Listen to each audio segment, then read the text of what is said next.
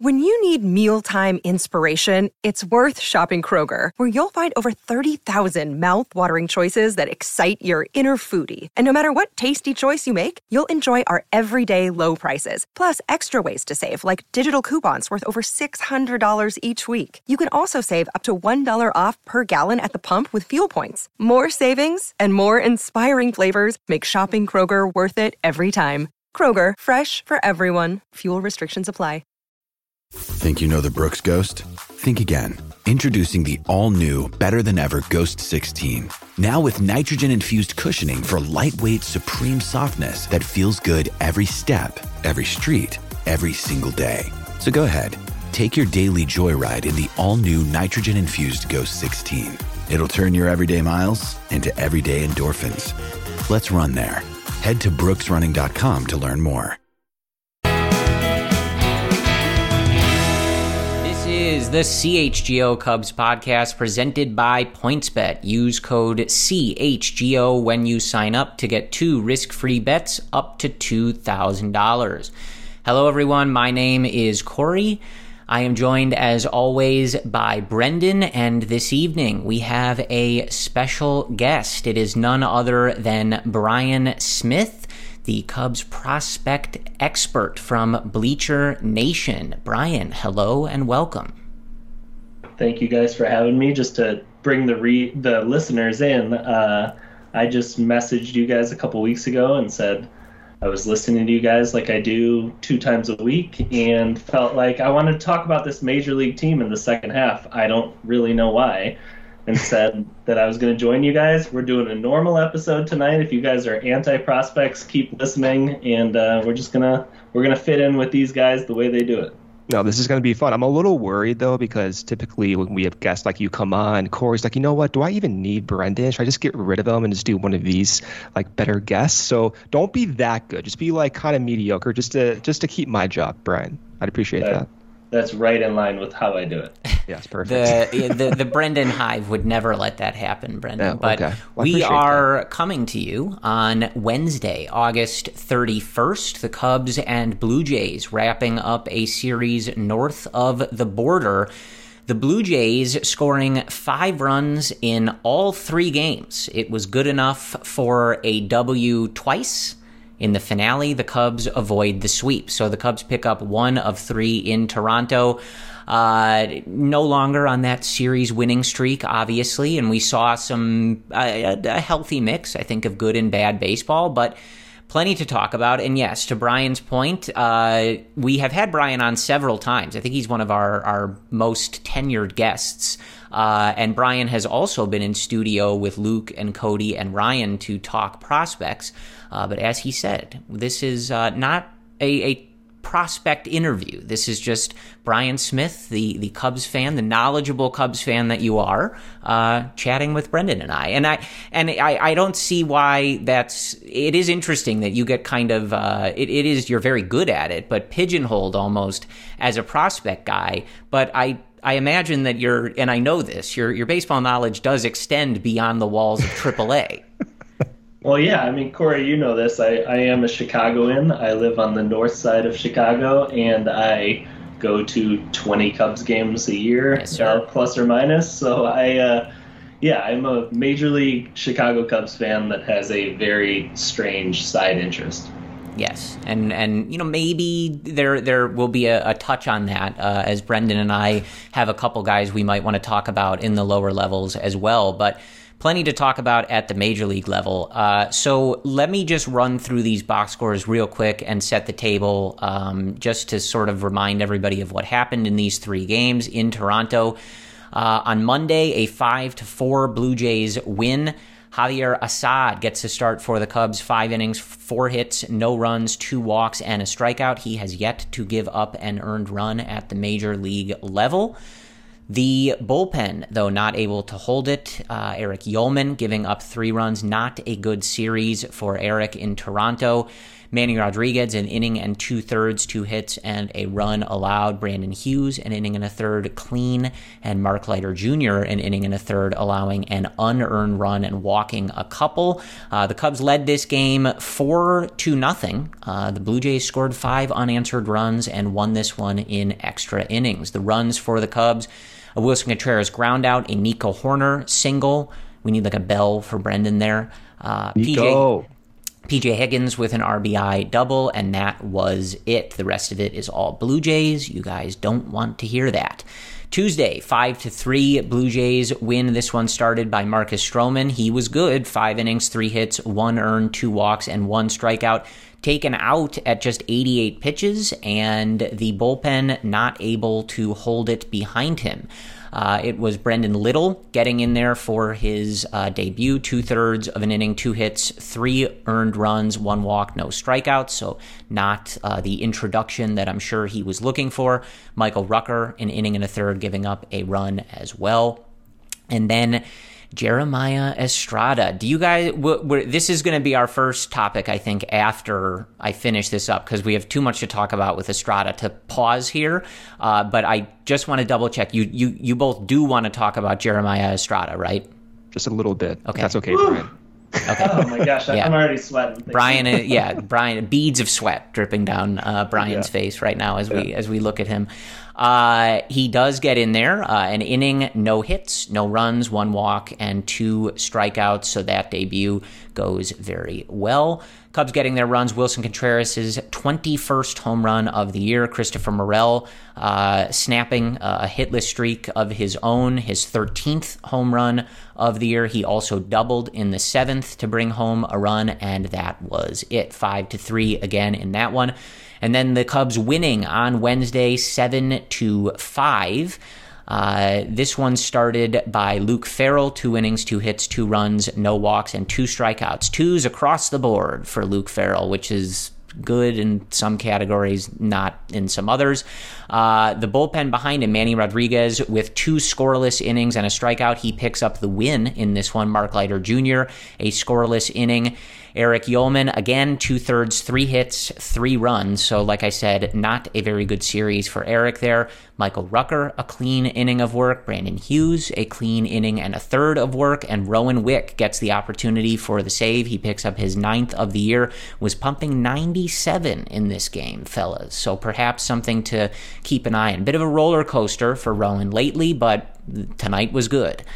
Cubs getting their runs in this one: an Ian Happ single. Alfonso Rivas caught stealing second base, but Yan Gomes scores. Cubs pull off a little trickery there on the base paths. Very bad on the base paths generally in this series. Perhaps something we'll talk about, but that play worked out.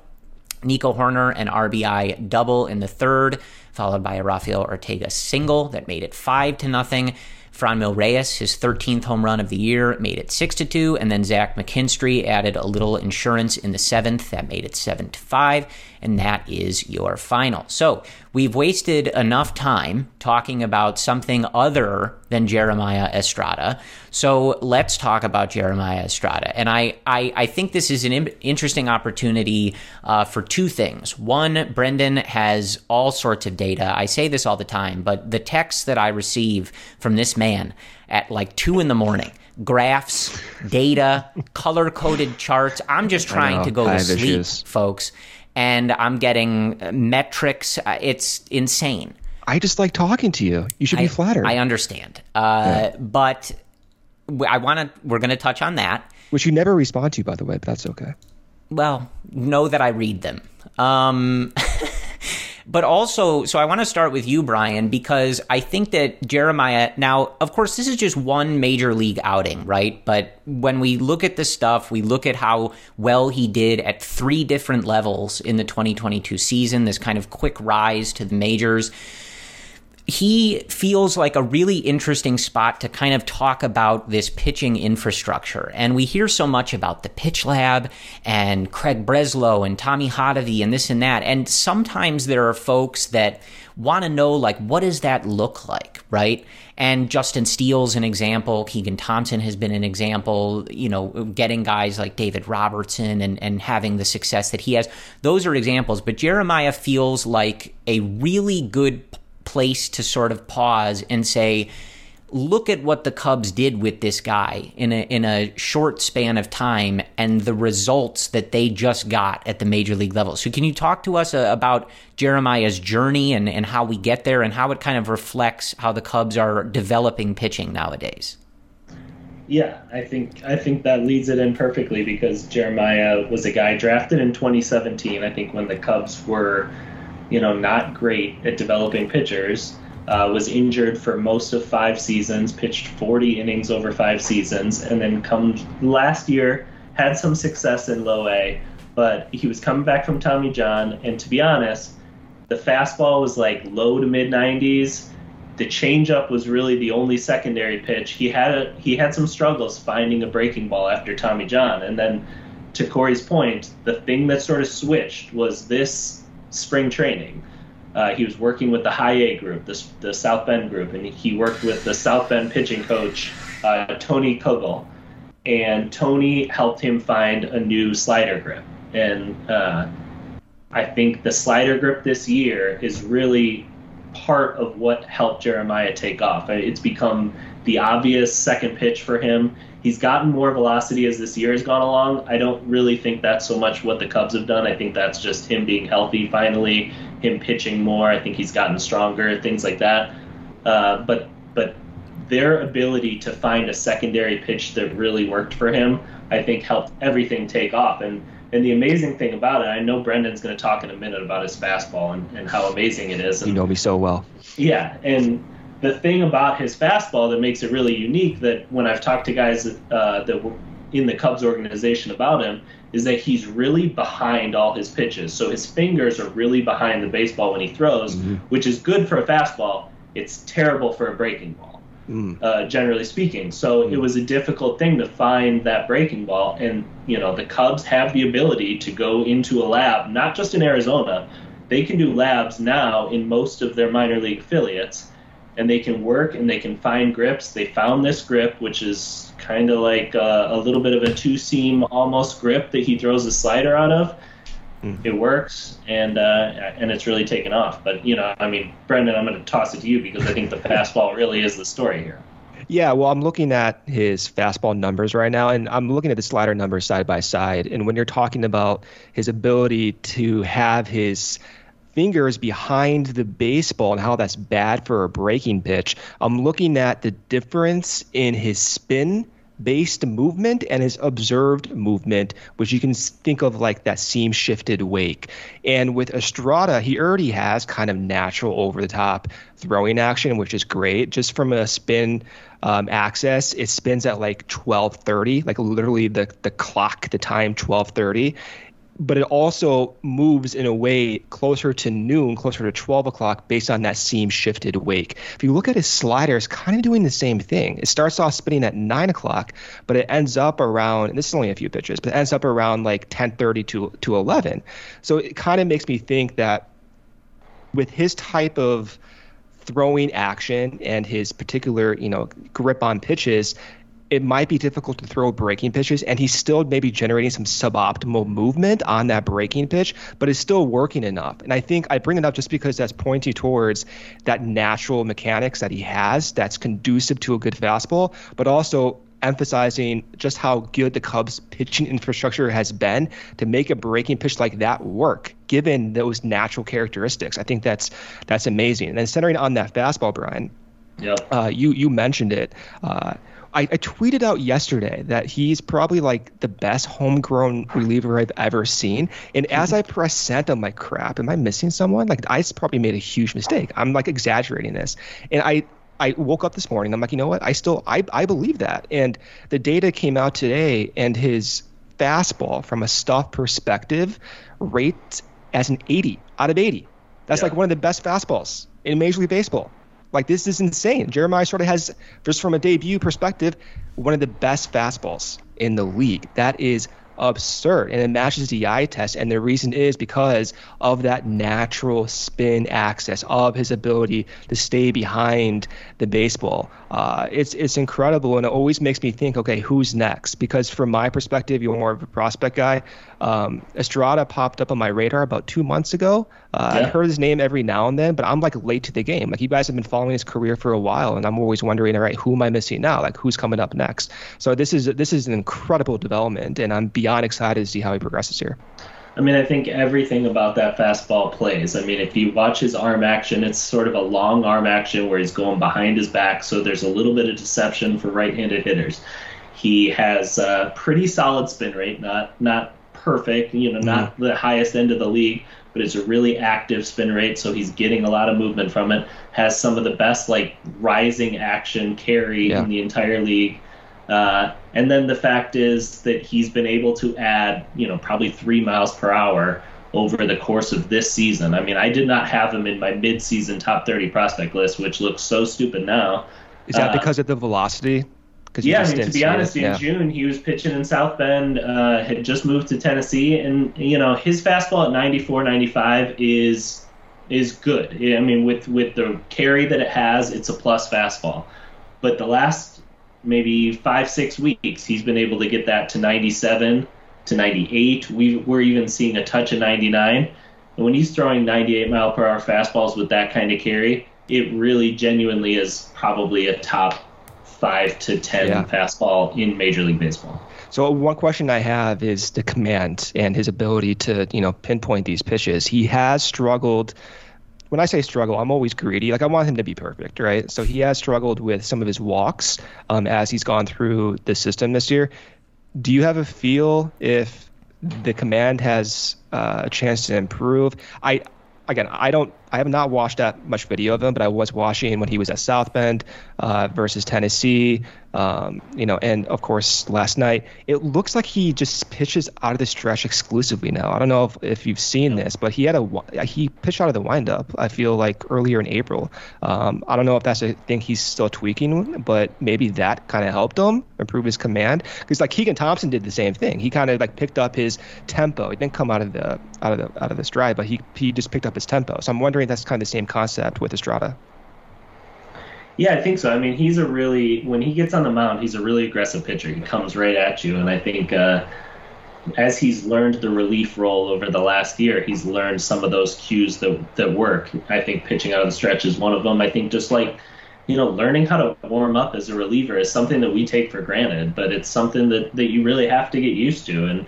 And pitching every second day is something that is pretty strange for a guy that's never done it before. But I actually think that it's unlocked something for him. And I think that is sort of what's responsible for this velocity jump that we've seen. And as far as the walks go, I mean, he walked one batter in AAA. He faced 25 hitters. Quite a bit. Yeah. He walked 6 batters last year. He faced 93 hitters. Really good numbers. And I think that was something that was pretty good when he was a prep pitcher, and part of the reason the Cubs drafted him is that he really does have pretty good feel. But also, I mean, we got to be aware that this is a guy throwing 98, 99 for the first time in his life, and the Cubs, because of the way his pitch moves, are going to ask him to throw it in the top third of the zone.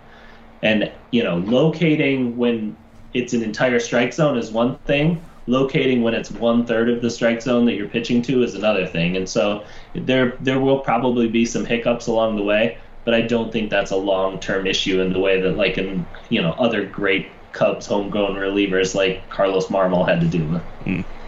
I love a Carlos Marmol name drop anytime we can. I feel like it's been a while, Brendan. He's not one of the guys that usually comes up when we delve into that stuff. Probably. But yeah. I was looking on Twitter today, and the great Eno Saris quote tweeting you, Brendan. I know that made your day. Eno has been at Fangraphs. He's at The Athletic now. And he tweeted out to your gif of Estrada's fastball, just LOLOLOLOL, over and over again. And he said that four-seam fastball stuff plus this year, the rankings, minimum of 10 fastballs thrown, Felix Bautista of the Orioles, who has a 1.5 ERA in 60 innings. He's nasty. Number 2, Jeremiah Estrada. So for when we're talking about that, and you don't have to go into the whole formula or anything, but can you give a quick breakdown of stuff plus or what we're talking about when you say it, rates as 80 and his fastball ranks second of guys that have thrown at least 10 fastballs. To someone that's not familiar with Stuff Plus, what are we talking about? Yeah, so there's two different pitch graders right now. Three, I guess, if you consider Drivelines. But one was Stuff Plus. It was created by Max Bay, who's actually a good friend of mine. We went to graduate school together. So he and Eno Saris teamed up and created this, and it's a machine learning algorithm. And for the nerds out there, it's an XGB boost model. And what it does is it tries. I would love to know how many people understood whatever you just said. But it's trying to take out all the influences of a pitch separate from how it moves. And so for Stuff Plus on breaking pitches, what Max found was that the greatest predictors were not really like spin rate, it wasn't really like release point. It was the movement difference from his fastball, from their fastballs. That were the biggest differences. So when you look at like fastballs now and not breaking pitches, some of the greatest predictors are in like induced vertical break. And for Jeremiah Estrada, he rates so well because he had about 21 inches of induced vertical break. So that means that it's going to really, first off, it's going to spin in a way that's not going to dive. It's going to kind of like maintain a stable trajectory. It's going to be very difficult for hitters to pick up. It's going to move on hitters really fast. So when you feed all this data, all this StatCast data into a computer, it's going to look at spin rate, release points, it's going to look at spin axis, it's going to look at horizontal movement, vertical movement, everything, and try to parse everything out and predict the expected run value. So the difference in run probability before and after a pitch, and it's going to find that difference and those characteristics of each pitch that give the greatest reduction in run value. And so that is what Stuff Plus or the Stuff graders do. It's the difference from pitch to pitch between individual pitches and those characteristics that drive it, independent from command, if that makes sense.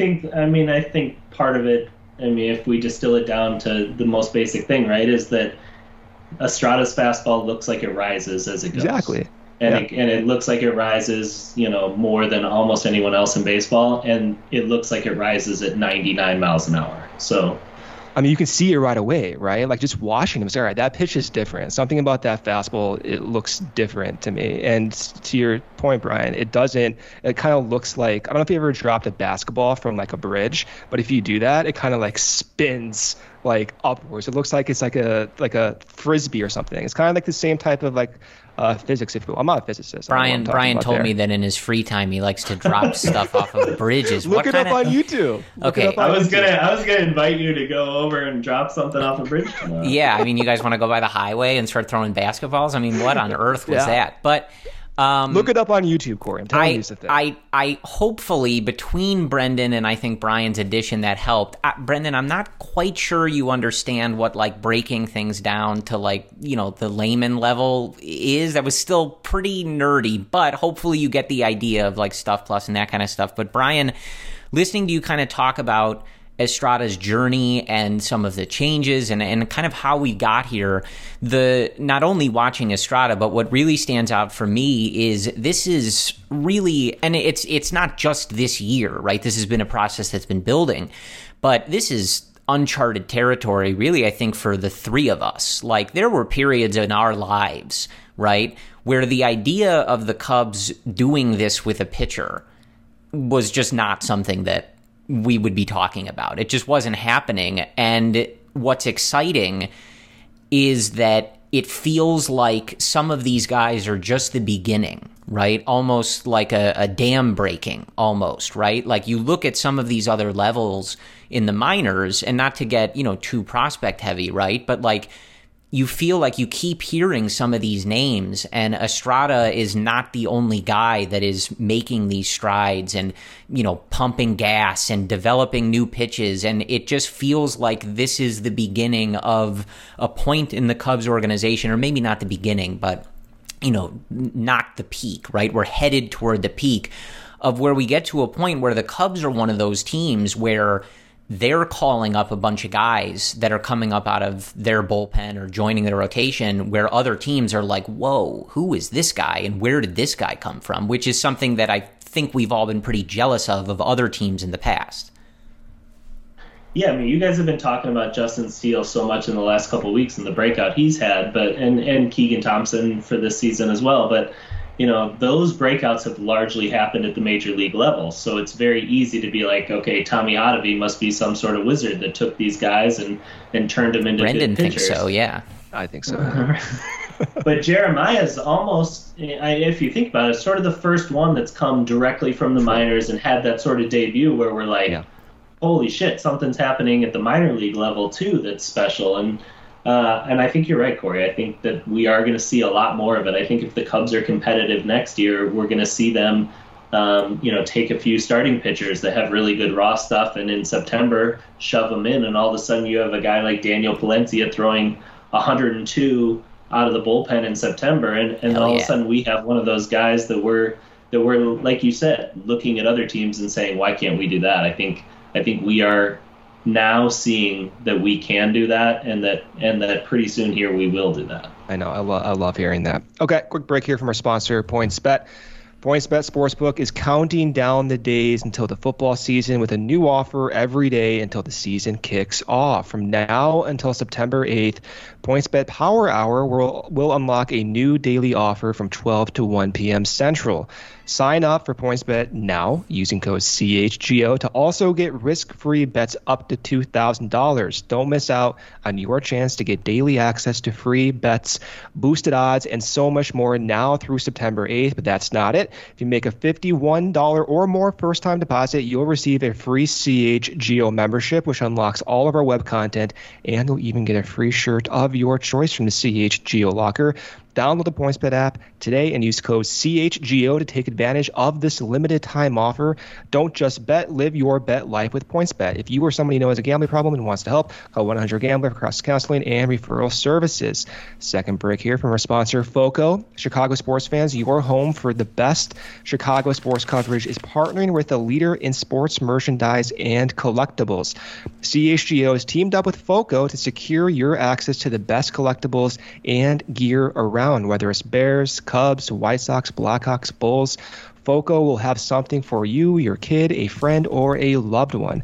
Looking to get some new gear, collectibles, or accessories? FOCO has officially licensed gear for men, women, and kids with everything from bobbleheads to swimsuits to Crocs. FOCO has you covered with the best Chicago merchandise of your favorite team. Head on over to FOCO.com. For all non-pre-sale items, use the promo code CHGO for 10% off.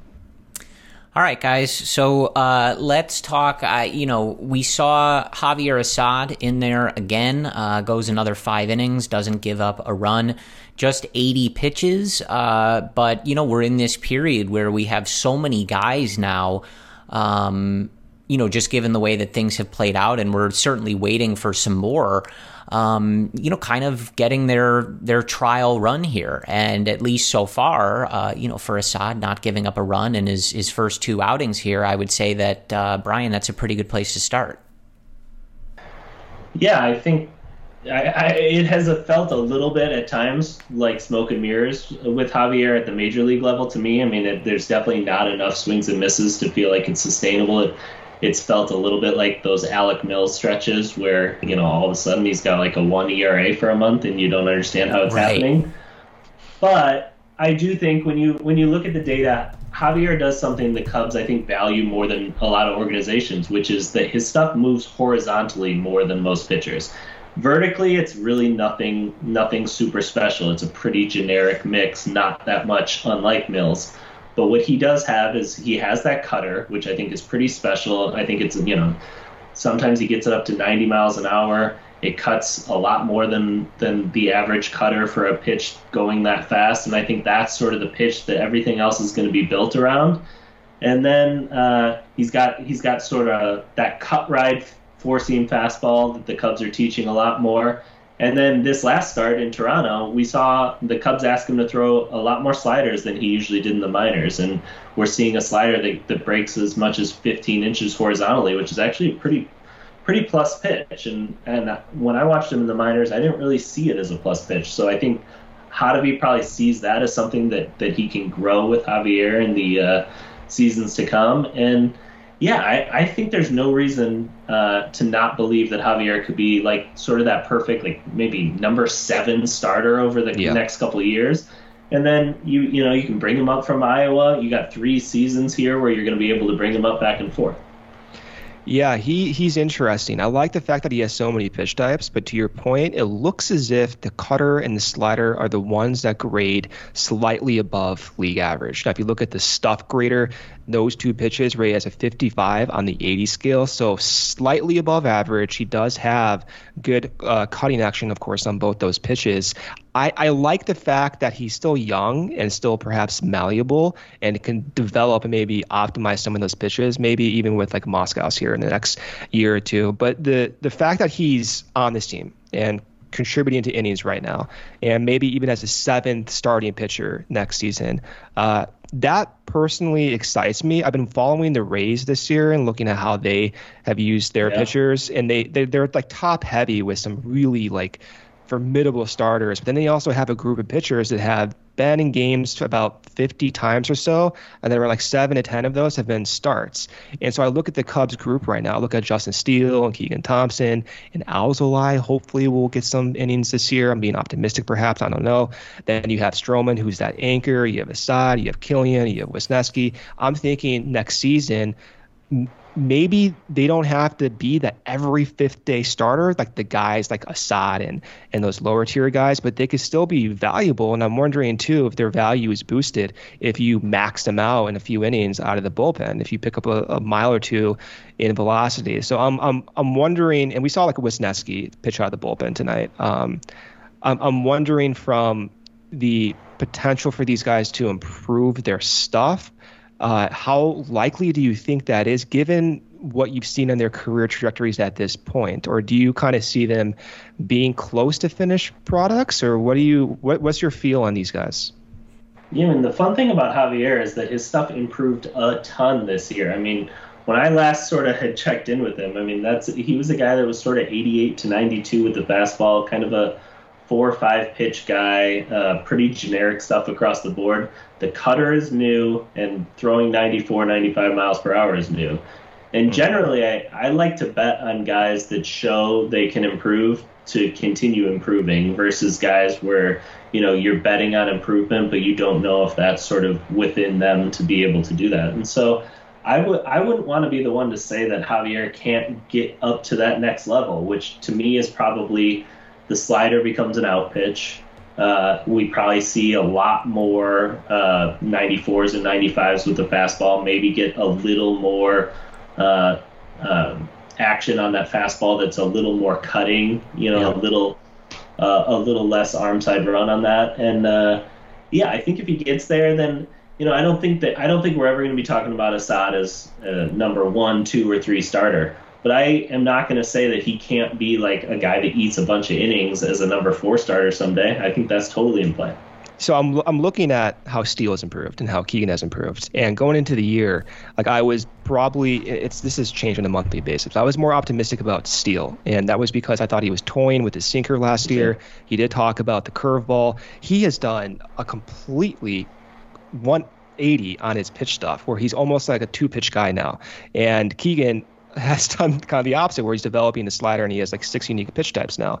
And I'm looking at Steele, and because he was a 2-pitch guy, I said this throughout the entire year, I'm like, all right, he's probably a back at end of the rotation guy at best, because I'm worried he's not going to get the whiffs. And same thing with Keegan. I'm like, all right, he's not going to get the whiffs either, because he doesn't have that heavy breaking pitch. He developed the slider. That might be it over time if he improves it. But my thinking on the rotation was I need to see whiffs. I need to see whiffs from Steele, from Keegan, from Killian. Hopefully he can rebound, but the stuff that he showed seems more like a command-heavy approach and maybe not one that's going to lend a lot of whiffs at this point. So I'm thinking, like, where are we going to get these whiffs? But I'm looking at Steele, and now that slider has improved. The four seam has improved. The whiff rate is almost 25% over the last 8 weeks. Now I'm thinking, all right, well, maybe not best case scenario because it might be optimistic, but we've seen guys like Chris Archer develop and make his name in the past on 2 pitches with a heavy slider. Maybe, Steele can be one of those guys. So for me,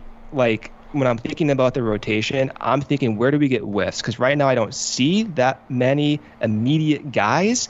And the one guy that pops out to me that is going to maybe get those whiffs is Wisniewski. Like, I don't really feel that whiffy potential right now with Killian, especially with all the command stuff. So for you on the next 4 to 5 weeks here in the season, am I wrong? Should I change my opinion on like being a little bit hesitant that we don't have immediate whiff guys at this point?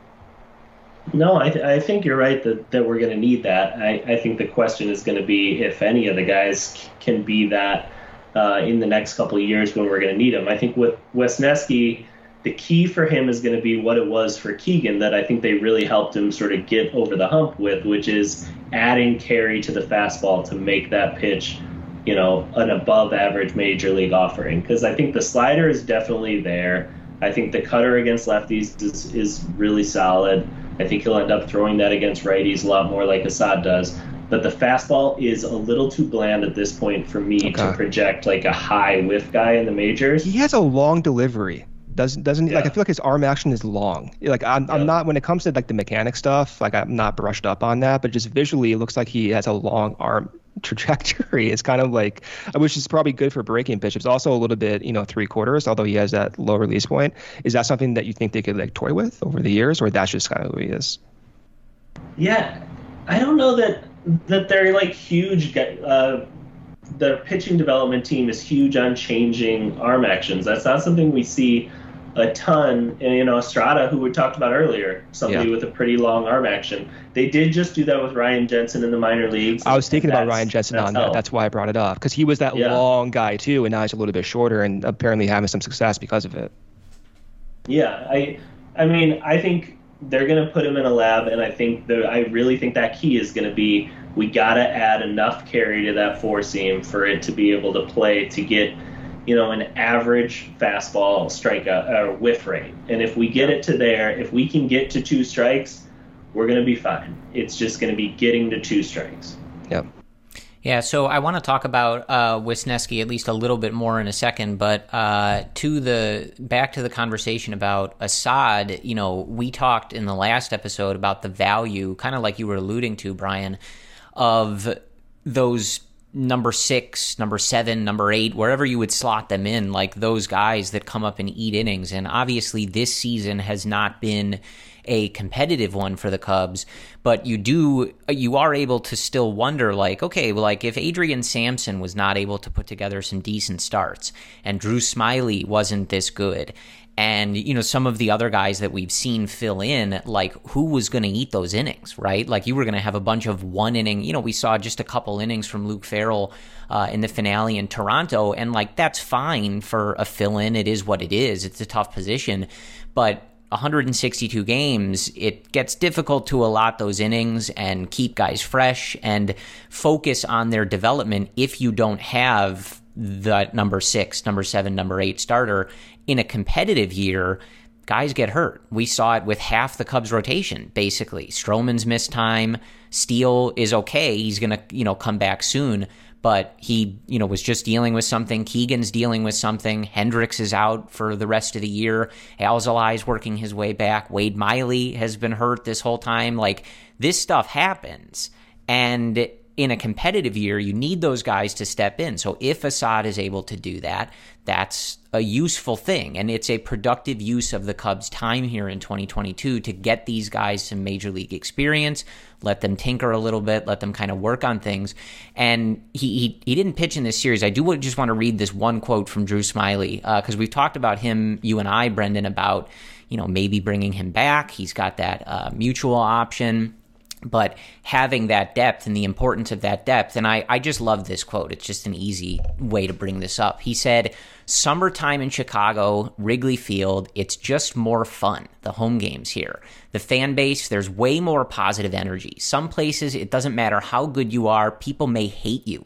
Here, you get ready to pitch a game, and I know they care, but it almost feels like win or lose, they're happy to be at Wrigley watching a baseball game." You might say that it might be a good tagline for the Cubs marketing department, but it is different here. Some people say that. Yeah, sure. But I just love that. And, Brendan and I have talked in the, last couple months or so of kind of the humor that we find in the notion that like some people look at the Cubs or their owners or, the trade deadline stuff, and why would somebody want to play for the Cubs? Nobody's going to want to sign here, but everything you ever read from people that play here is the complete opposite of that. They love it here. This article, I think, was from The Athletic, like Drew Smyly basically begging them not to trade him somewhere else because he liked it here, So I always take an excuse to bring that up because it's worth pointing out and something to consider as we head into the offseason here with Drew Smyly. But going back to Wisniewski, he pitched 5 scoreless innings out of the bullpen for the Iowa Cubs on Wednesday night, just 1 hit, faced 1 over the minimum, and in his last 3 outings, this stat coming from the broadcaster Alex Cohn from the Iowa Cubs, 15 innings pitched, 4 hits, just 1 earned run, which is good for a 0.6 ERA. We've talked about Wisniewski a little bit, and I know you guys just touched on it a little bit there, but the one thing that I just wanted to get your thoughts on, Brian, and, we've kind of heard them talk about this, and we've certainly seen them do it before, but when we head to September and some guys come up, this idea of starting them Keegan Thompson style, right, in the bullpen, letting them come out in short spurts, get their feet wet at the major league level, rather than coming in and, being thrown in there and asking them to, get a quality start, right? Just sort of ease them into it. Is that we've obviously seen it work in some cases, but is that a strategy that you support? Do you like that that's maybe something they're going to do with Wisniewski here if he does end up in Chicago in September? Yeah, I think it's very easy to say that, Luke Farrell started this game tonight and Hayden Wisniewski pitched 5 innings in Iowa. It very easily could have been a decision by the Cubs front office to have Hayden start tonight's game. They know they're going to put him on the 40-man roster within the next 3 months, if not in the next 30 days. So they could have done it, and they decided not to. And I think that tells us that, maybe they are trending away from the idea of throwing guys into the mix by having them come up and make their debuts in those, big league starter, go get us 6 innings for their top pitching prospects. And I think that Hayden's actually somebody who could be really solid in that role. I think if he got another sort of 1 to 2 miles per hour bump by pitching in relief, that might be really helpful for him. I think he's a guy that if he reduces the pitch mix down to 2-3 pitches, that could be really helpful, especially if you're just facing hitters one time, because that's going to let the slider get thrown even more often. So, yeah, I would love to see him in that role, even in September. By the time people are listening to this, September call-ups are going to be there. So I'm hoping at some point this month we see Hayden, and if that's the role they decide to break him in with, I'm all for it. I'm really curious about Killian, Brian, and I'm curious more so now, given that I did not expect seeing Alzolay get some action here in his rehab stint, coming back from his shoulder problem. I'm curious about those two guys getting innings this year. But from my perspective with Killian, it's hard to find the right words. I guess I am disappointed. Sure. To go back to some of the text messages that I received from Brendan at 3 a.m, he's panicked, Brian. He's a little panicked. I would imagine it's probably voicemails at 3 a.m, right? Just crying into the phone. Yeah, that's basically me. But Killian, when he was acquired by the Cubs, I love the fact that he had such a low walk rate. And I liked how during the AFL last year, he was working on a new curveball grip. They have talked about manipulating the changeup.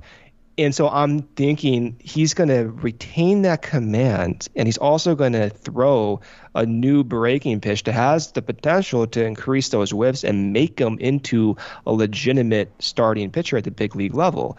And so for me to see the command be inconsistent from start to start in Iowa and see that command escape him when he debuted, that was very unfamiliar to me and against a lot of my expectations. Should I be panicked here? I guess Corey kind of put the words in my mouth, but disappointed is probably the right word. I'm not necessarily like going to lose sleep over it. Maybe I have in the past. I don't know, but I don't think I'm going to lose sleep over it. And I think like the Cubs can actually get him back on the right track. Yeah, I think there's a couple things. I think one, probably the biggest reason that he's walked so many hitters this year is that at some point something mechanical broke. Something fell off. I think the Cubs probably have got him, in some high-res videos and probably have a pretty good idea down to what his fingers are doing as he releases the baseball. They probably know what it is. That's not necessarily my or any of our expertises, so I can't really speak to that specifically. But in general, I'm going to trust the pitching coaches to figure that out. I think the other thing is, there is a connection between if you don't generate enough swing and misses, you are going to walk more hitters because you're going to get deeper in counts. If you can't put batters away, you're going to end up in, full counts and you're going to walk a lot more guys. And I think Killian has run into that this year. I think he's gotten to a lot of deep counts, and I think he's struggled with that put-away pitch. And that's something that I think is sort of worthy of a little bit of concern, and it's something the Cubs are going to have to deal with here is how do we get enough sort of swing and miss at the important times? If he gets to 2-2, this is something we saw with Jose Quintana, right? Jose Quintana, I always felt like was the guy who was like... That name right now.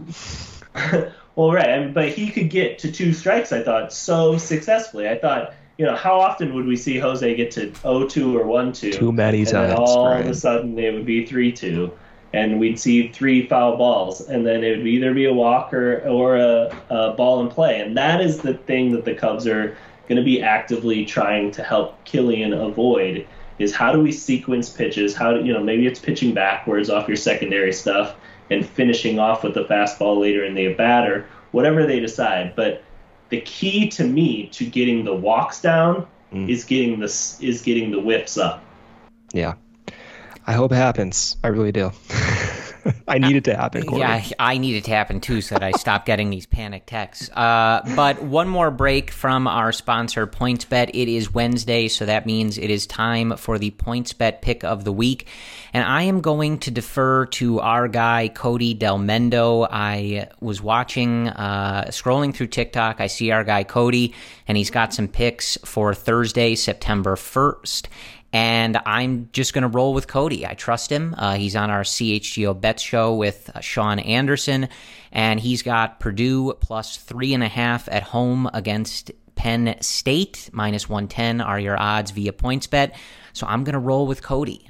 So if that PointsBet pick of the week doesn't hit, it's all Cody's fault. Cody. But you can follow Cody on TikTok, Cody_CHGO. He's got you covered on all your betting needs. That, of course, are odds and picks coming via PointsBet. Use code CHGO when you sign up. So one thing, I want to go back to the major league level. We veered a little bit in the Killian and Wisniewski talk, but they're important, so I think that's okay. They could be up any day now, so That's true. Offensively, Seiya Suzuki, another really nice series. That's something, of course, we've been keeping an eye on. In terms of something new or noteworthy, I don't think it's there, but it's good to just point out that he's in a nice stretch here. He goes 2 for 5 in the game on Monday, 2 for 4 in the game on Tuesday, and then in the finale, 1 for 4. So he's at a 110 WRC plus, 10% better than league average. So he's in a nice spot right now. As we talked about, he's had a year of adjustments, peaks, valleys, and right now he has certainly dug himself out of one and is seeing the ball very well. So that is nice to see. Ian Happ had another nice series, 1 for 5 in the game on Monday, an 0 for on Tuesday, but he comes back with a 2 for 4 game and an RBI in the finale on Wednesday. Like I said, Franmil hitting a home run. Nico had a good series here. We had Stroman on the broadcast in the finale on Wednesday, and he was on while Nico ripped that RBI double. So that was fun to see Stroman, pumping him up. I think he wasn't as animated as I was expect you to be, Brendan, but he was, sort of saying some stuff along like, that's a hitter, like things like that. And I'm like, all right, Stroman. Yeah, some people do compare me to Stroman. I get it. Yeah. You have to ruin it. I'm trying to be nice. But one thing I want to ask you guys, and this is something that you and I talked about, Brendan. I remember, I think it was one of the first episodes that we had our guy, Ryan Herrera from CHGO, on with us in one of the post games. And it was about the base running. And it was so early in the year that Ryan said, talking to David Ross, it's not really something that comes up. I think in that game, it might have been Seiya getting, losing a ball in the air and getting picked off. And, all Ross really said was, it's just a mistake from Seiya. It's not a big deal. He just didn't see the ball. But I bring that up because we've noticed this. A lot of people, if you watch this team, I would think you've noticed this since the beginning of the year. They are really bad on the bases. And you look at some of the available metrics, right? Fangraphs, their base running metric, the Cubs are one of the, I think they're the ninth, 21st best. It's difficult to say this. I know the math. Yes, math better than I thought. To be honest, there are only 9 teams worse than them. It's difficult to phrase that correctly. Yeah. But then you look at Baseball Reference calculates outs on the bases. They are second to only the Tampa Bay Rays, and the Rays actually have a significant amount more than them. So what's going on in Tampa? I don't want to know. But I guess my question to you guys is, in a team that isn't competitive, it doesn't seem like the biggest deal, I suppose. And you look at this list, outs on the bases, the 2 teams behind the Cubs are the Dodgers and the Braves, right? So good teams have problems on the bases as well. If you're forcing the issue, if you're trying to steal bases, take extra bases. They're also on base more, though, too. That's true, yes. Yeah. But is this something that you guys notice? Is this something that concerns you? And I know, Brendan, you and I talked briefly about this. I've been pretty non-committal about my feelings on David Ross. I don't hate his managing, strategy. Like I thought he's done a good job. I don't love it. I wouldn't say I love it either. I think it's fine, and he's had some really difficult hands in his entire managerial career. But when I look at this team, Brian, we've focused on so many individual strides that guys have made and developments and guys going to that next level and really kind of, zoning in on those positives. If I were pulling back on a team perspective, I am a little concerned at how bad they are on the bases. What do you guys think about that?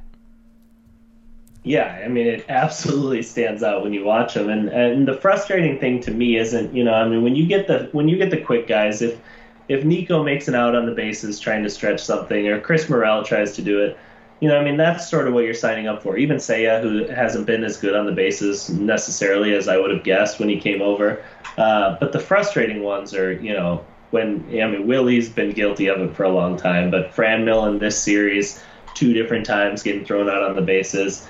And that's the kind of stuff that you want to believe when this team gets over the hump and they get competitive, that the coaches will stand up and say, hey, we don't need the extra base. We're a good team. We're capable of an above 500 record here. Leave your extra base hopes behind, take the base that's guaranteed and leave it there. So I'm hopeful that will happen when winning is again the number one and number only priority for the team. But yeah, it's just slow guys, stop it, please. David Ross should at least be able to understand what it's like to be slow on the bases. You would think, yeah. I always think back to him keeled over. I think it was John Lester ripping a double that he scores from first base. Of course he was, yeah. Imagine that. Ross is keeled over at home plate, and then he's in the dugout. They have that great shot of him. But yeah, I think, And I bring this up because, and look, the roster might be completely different next year. Like you said, Brian, when winning becomes the only goal, things may be completely different. Ross may be just trying to score runs on a team that sometimes that hasn't come easy with, right? But I think if we're going to spend so much time as we have, charting every single thing that Justin Steele does or Nico Horner does or Keegan Thompson does, you do kind of want to look at the team level, right? Like, and I to be honest with you, I was kind of hoping that Brian was going to do this on his own, but we're too late here, and I can't resist. When I think back to the 2016 team that won the World Series, I was hoping to do this myself too. I part of me. Yeah, so the Cubs won the World Series in 2016, and true.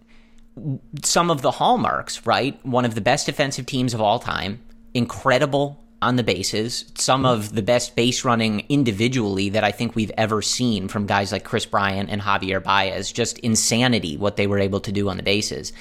And so I think looking at this team, we focus so much on the individual stuff, but that is one of those things that it's like, yeah, I hope that there's at least some reasoning or discussion for maybe it being a little looser just given the situation, but you cannot, be second in the league in outs on the bases and have one of the worst base running metrics and expect to be as successful as you want to be. It is not how they won a championship most recently, and, you're going to have to be really good at the plate and on the mound if you want to get away with stuff like that, and it's just not that easy. So I don't know, what are you thinking, Brendan?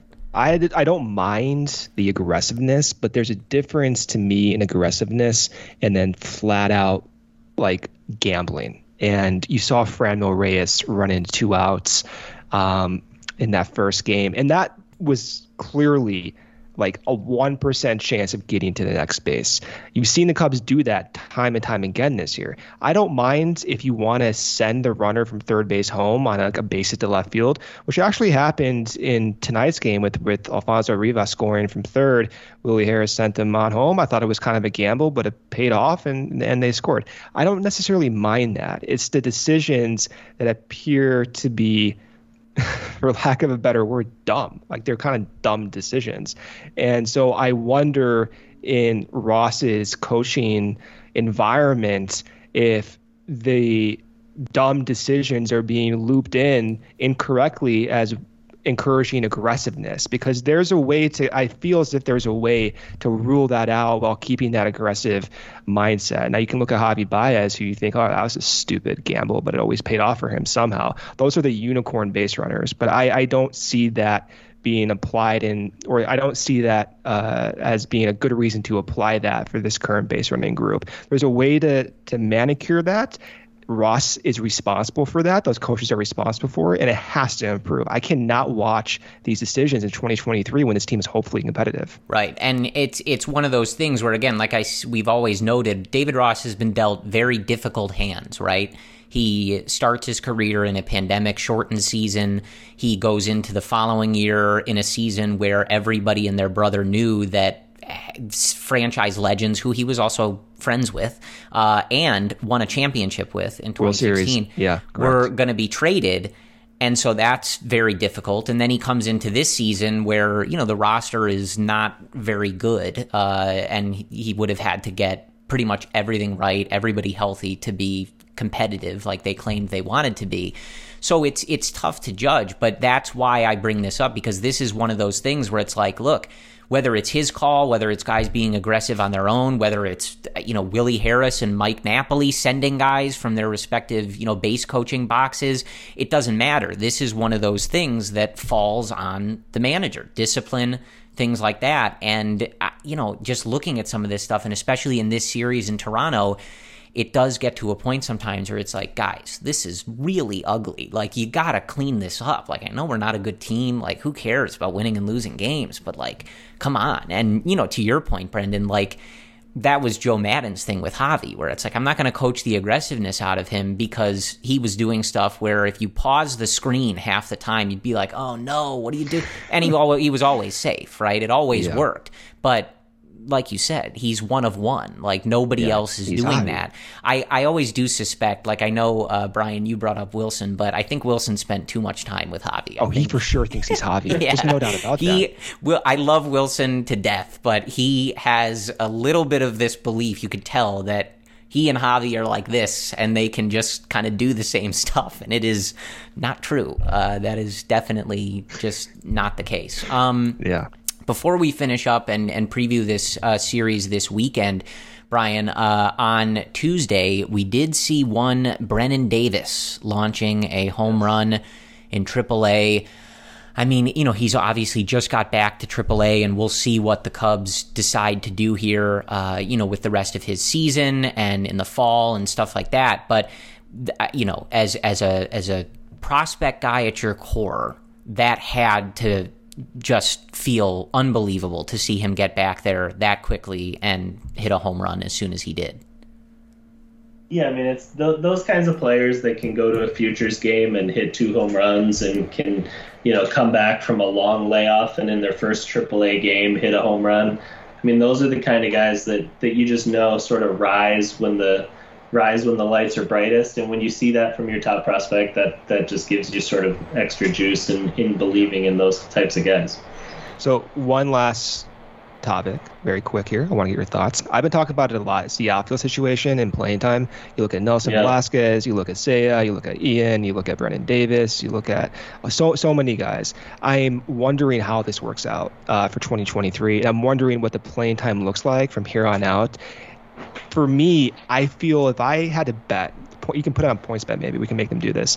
Like, what are the odds one of these current AAA MLB swing guys, it's not the right word, but Nelson Velasquez kind of in that group right now. Like, is he going to play more? Is he not going to play more? I think one of those ends up getting traded this offseason because you have a kind of a flurry of mid-tier prospects, a high volume of that, and maybe needs elsewhere. But I'm really trying to understand how they end up mixing up the playing time, especially with Morel as well, getting some chances in center field. What do you want to see? I want to see Nelson Velasquez, but I also want to see, consistency in the outfield. And I'm also worried about the defense in center field. I'm worried about Nelson's defense in center field. I'm worried about Christopher Morel's defense in center field. He's not a natural center fielder. What do you want to see the outfield look like in the next 4 weeks? Yeah, I probably, at some point here, I probably would have sent Nelson back to Iowa, and I would have had him just get everyday at-bats for the next month. To me, that might have given you more information than what you're getting right here. It's going to be hard for me to trust whatever sample we end up with Nelson and by the end of the season and feel like I know who he is as a Major League Baseball player. I feel like I actually would have had a higher degree of certainty if we had the long AAA if we got past the sample size part of it and we had a real track record there to sort of speak to those swing and miss issues. So, yeah, I mean, the next 4 weeks, the nice thing is Brennen is just going to be in Iowa. You're gonna play him in Iowa. It's going to be fine. I'd like, if Nelson's going to be there, I think you have to get him at bats. At this point, you guys have said it before, Rafael Ortega, we all like him. He's done some really good stuff. But the point of playing him on an everyday basis, it's sort of hard to see. Sense. I think to me the most important player for the last month of the season, I don't know how you guys feel, is Seiya. I think we've started to see it in the last week. Him have a lot more success, sort of controlling the strike zone, hit the ball a lot harder. I mean, that when I look to the outfield situation, it has to sort of begin and end to me with one, are you keeping Ian Happ for 2023?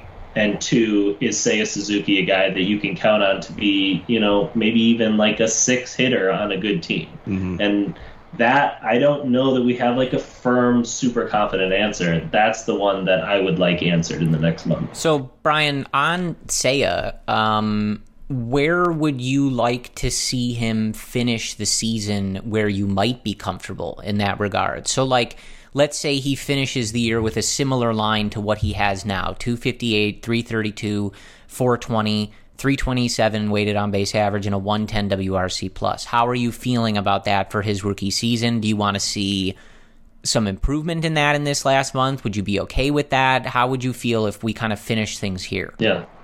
No, I just like to see, I think, more consistency on a week-to-week basis in how the skills are translated in Major League Baseball. You know, when he got back from that injury and we saw him walk, 2 times for 4 or 5 weeks there, it just didn't feel like the guy that we saw in April. So if he plays this level of baseball for the next month and it's a consistent sort of this is the stat line, then I think we'll be able to say, hey, this is what we can expect going forward. But if we're seeing these sort of peaks and valleys and sort of the core skills, which are to me, you know, your swing decisions, are you sort of taking those walks? Are you getting the contact, which we've seen really well recently? He's making a ton of contact in the last couple of weeks.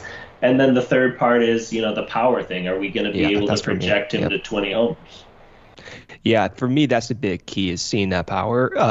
I loop in his recent success still with those adjustment phases. He's been a lot better recently, but there are some pitches where he's going the opposite way, and I'm thinking, like, you can probably pull that. You can probably go with some power on those pitches, and it looks like that like he's not in some cases out in front on those pitches that he can pull and use that natural power. To me, that's the next step. I want to see that in the next 4 weeks because I'm pretty confident he has those bat to ball skills. I'm pretty confident once he gets comfortable, he's going to have that plate discipline. But exactly like you, I need to see that consistency. I need to see those extreme adjustment phases start to kind of plateau a little bit and kind of get that comfort, because he may ultimately end up being the guy you want, but I want that to happen in April. I don't want that to happen in August of 2023. I want it to happen a little bit faster. And I think that's the way to get there. He just missed a homer in the game on Wednesday. I think which is awesome. Right. I think looking at now, you know, we don't count almost homers, but I think looking at. I do for Nico. So yes, I know. Okay. You explained that last time. I did. But we'll have to add that to his Fangraphs page. B homers or something. I can put on his Wikipedia page. But looking at like Baseball Savant, I think Franmil's homer was 389 feet and Seiya's flyout was 390. So yeah, we'll count it. Just wrong part of the ballpark, but it was a good swing nonetheless. Just, you know, it doesn't count, but maybe in the back of your head. No, it counts. Okay, let me preview this upcoming series against the St. Louis Cardinals. So off day on Thursday when you guys are listening to this. Friday, we have the first game. It's in St. Louis, 7:15 p.m. Central. We have Adrian Sampson pitching for the Cubs. He is 1-4, a 3.97 ERA, facing new Cardinal Jordan Montgomery, 7-3, 3.28 ERA. On Saturday, we have Drew Smyly, Corey's guy, actually. Big Drew Smyly fan you are, Corey. I can kind of tell. I get those vibes from you. I mean, I was mostly a fan before, but, you know, you read now that you quote. Really are. When somebody starts talking about how cool Wrigley Field is, how great the fans are. I mean, when I read that, I'm thinking specifically he's referring to Brian and I, right, who are at you know, a lot of games more than most people. I'm thinking Drew is speaking specifically about the energy that Brian and I are bringing. Yeah, I mean, I have no reason not to believe that. You're the first. I just think you seem to like, you know, mid-30s men that are left-handed pitchers. Well, I do have we all have a type, don't we, Ryan? Okay. Smyly is 5-7 at 3.24 ERA. He'll be facing Adam Wainwright, who's 9-9 this year with a 3.09 ERA. That game starts at 6:15 p.m. on Sunday to finish off this 3-game set. 1:15 p.m. afternoon start time. Marcus Stroman pitching for the Cubs this season. ERA back under 4, 3.98. His overall record is 3-6. He'll be facing Miles Mikolas. I don't know how to pronounce his name. I don't care. I will never know. I'm making that an effort. This season, he's 10-10 with a 3.48 ERA. The Cubs right now are 56-75. Cardinals, complete opposite, 76-55 in first place in that division. What I'm looking for is a wide variety of things. Looking at Seiya Suzuki, as we talked about.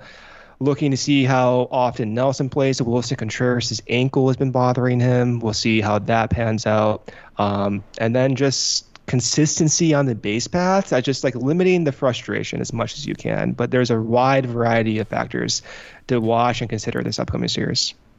We're also going to get the September call-ups here because the new rule in baseball this year is that you have to carry only 28 players, up to 14 pitchers. So we're going to get a couple new additions to the roster. Who's coming up, you think? I think we're going to get, like, you know, I don't think it's going to be as exciting as we want it to be. I think, you know, Jeremiah's probably going to stay when Justin comes back. I think maybe Hermosillo even comes back at the end. I forgot about Hermosillo. Yeah, he's rehabbing in AAA. I think it's going to be more those types. I think we'll see some guys filter through. Like, I think we'll see Nick Padilla come back at some point. I think we'll see. I think we might see Wesneski come up for a minute and then go back down. So I don't think we're going to get any sort of top prospects for prolonged stretches besides more Jeremiah Estrada, which means more Brendan talking about active spin rates in September, which is what Corey's always dreamed of. That's exactly what I'm looking for. How about in this series, other than that in St. Louis, Brian, you mentioned Seiya being kind of top of mind, but as we head into September, not even necessarily this series with St. Louis, but some of the stuff that you've really just got your eye on. Yeah, I mean, Christopher Morel to me is the other big one in September. The stat that I sort of came here to talk about with Chris is that when Chris came up in May, he was basically the best hitter in baseball with 2 strikes. He had a 407 WOBA, and he only struck out 39% of the time when he got to 2 strikes. In August this month, the WOBA dropped to 155, and he struck out 71% of the times when it got to 2 strikes. So that to me is a real key for September, is that guy that we saw when he came up, he would get in that crouch with 2 strikes, and it felt like he was so hard to finish off. That has sort of gone away here, and we're going to really need to see him be a little harder for pitchers to finish off here in the next couple weeks to have confidence that he's an everyday guy in 2023. Yeah, this is that last sort of showcase for some of these guys. Without knowing how much money they're going to spend, when exactly Jed believes the next great Cubs team is arriving, we don't have the answers to that yet, or how active they're going to be in free agency, the trade market, etc. This is kind of that last opportunity for guys like Morel. We talked about Velasquez and his playing time. Even someone like Franmil Reyes, who the Cubs may have to make a decision on. This is kind of the last stretch to make an impression, make adjustments, kind of showcase what potential role they might have for next year, depending exactly, of course, on how the Cubs want to build this roster. But you both, kind of buried the lead a little bit on this series. This is it. This is the last time we have to see some of these clowns, maybe for the rest of our lives. Oh, there you go. Yeah. I'm not sure. I think Wainwright maybe is retiring. I don't know. His was said yet. His That's was a little more wavering, but this is it. I know. Our guy Cody, I mentioned him before, very melancholic. This is his last opportunity to watch Yadier Molina play baseball against the Chicago Cubs. So soak it up, everybody. It feels like I've been watching at least some of these guys for our whole lives, right? So I am not at all melancholic or sad to see them go. I do hope that the door hits them on the way out. My opinion, people can differ with that. That's up to you. But this is it. This is the last time the Cubs play the Cardinals, you guys. So this is it. As far as I'm concerned, the last time I ever saw Yadier Molina play baseball was when Ben Zobrist struck him out. Yes. Yeah. I can agree with that. Right. Some say that was the greatest strikeout of all time. It's a great pitch. Some say. Yeah. Benzo's really got a good changeup. He does. Bring him back. I miss Zobrist. Yeah. Yeah. Did he ever do anything good, guys? There it is.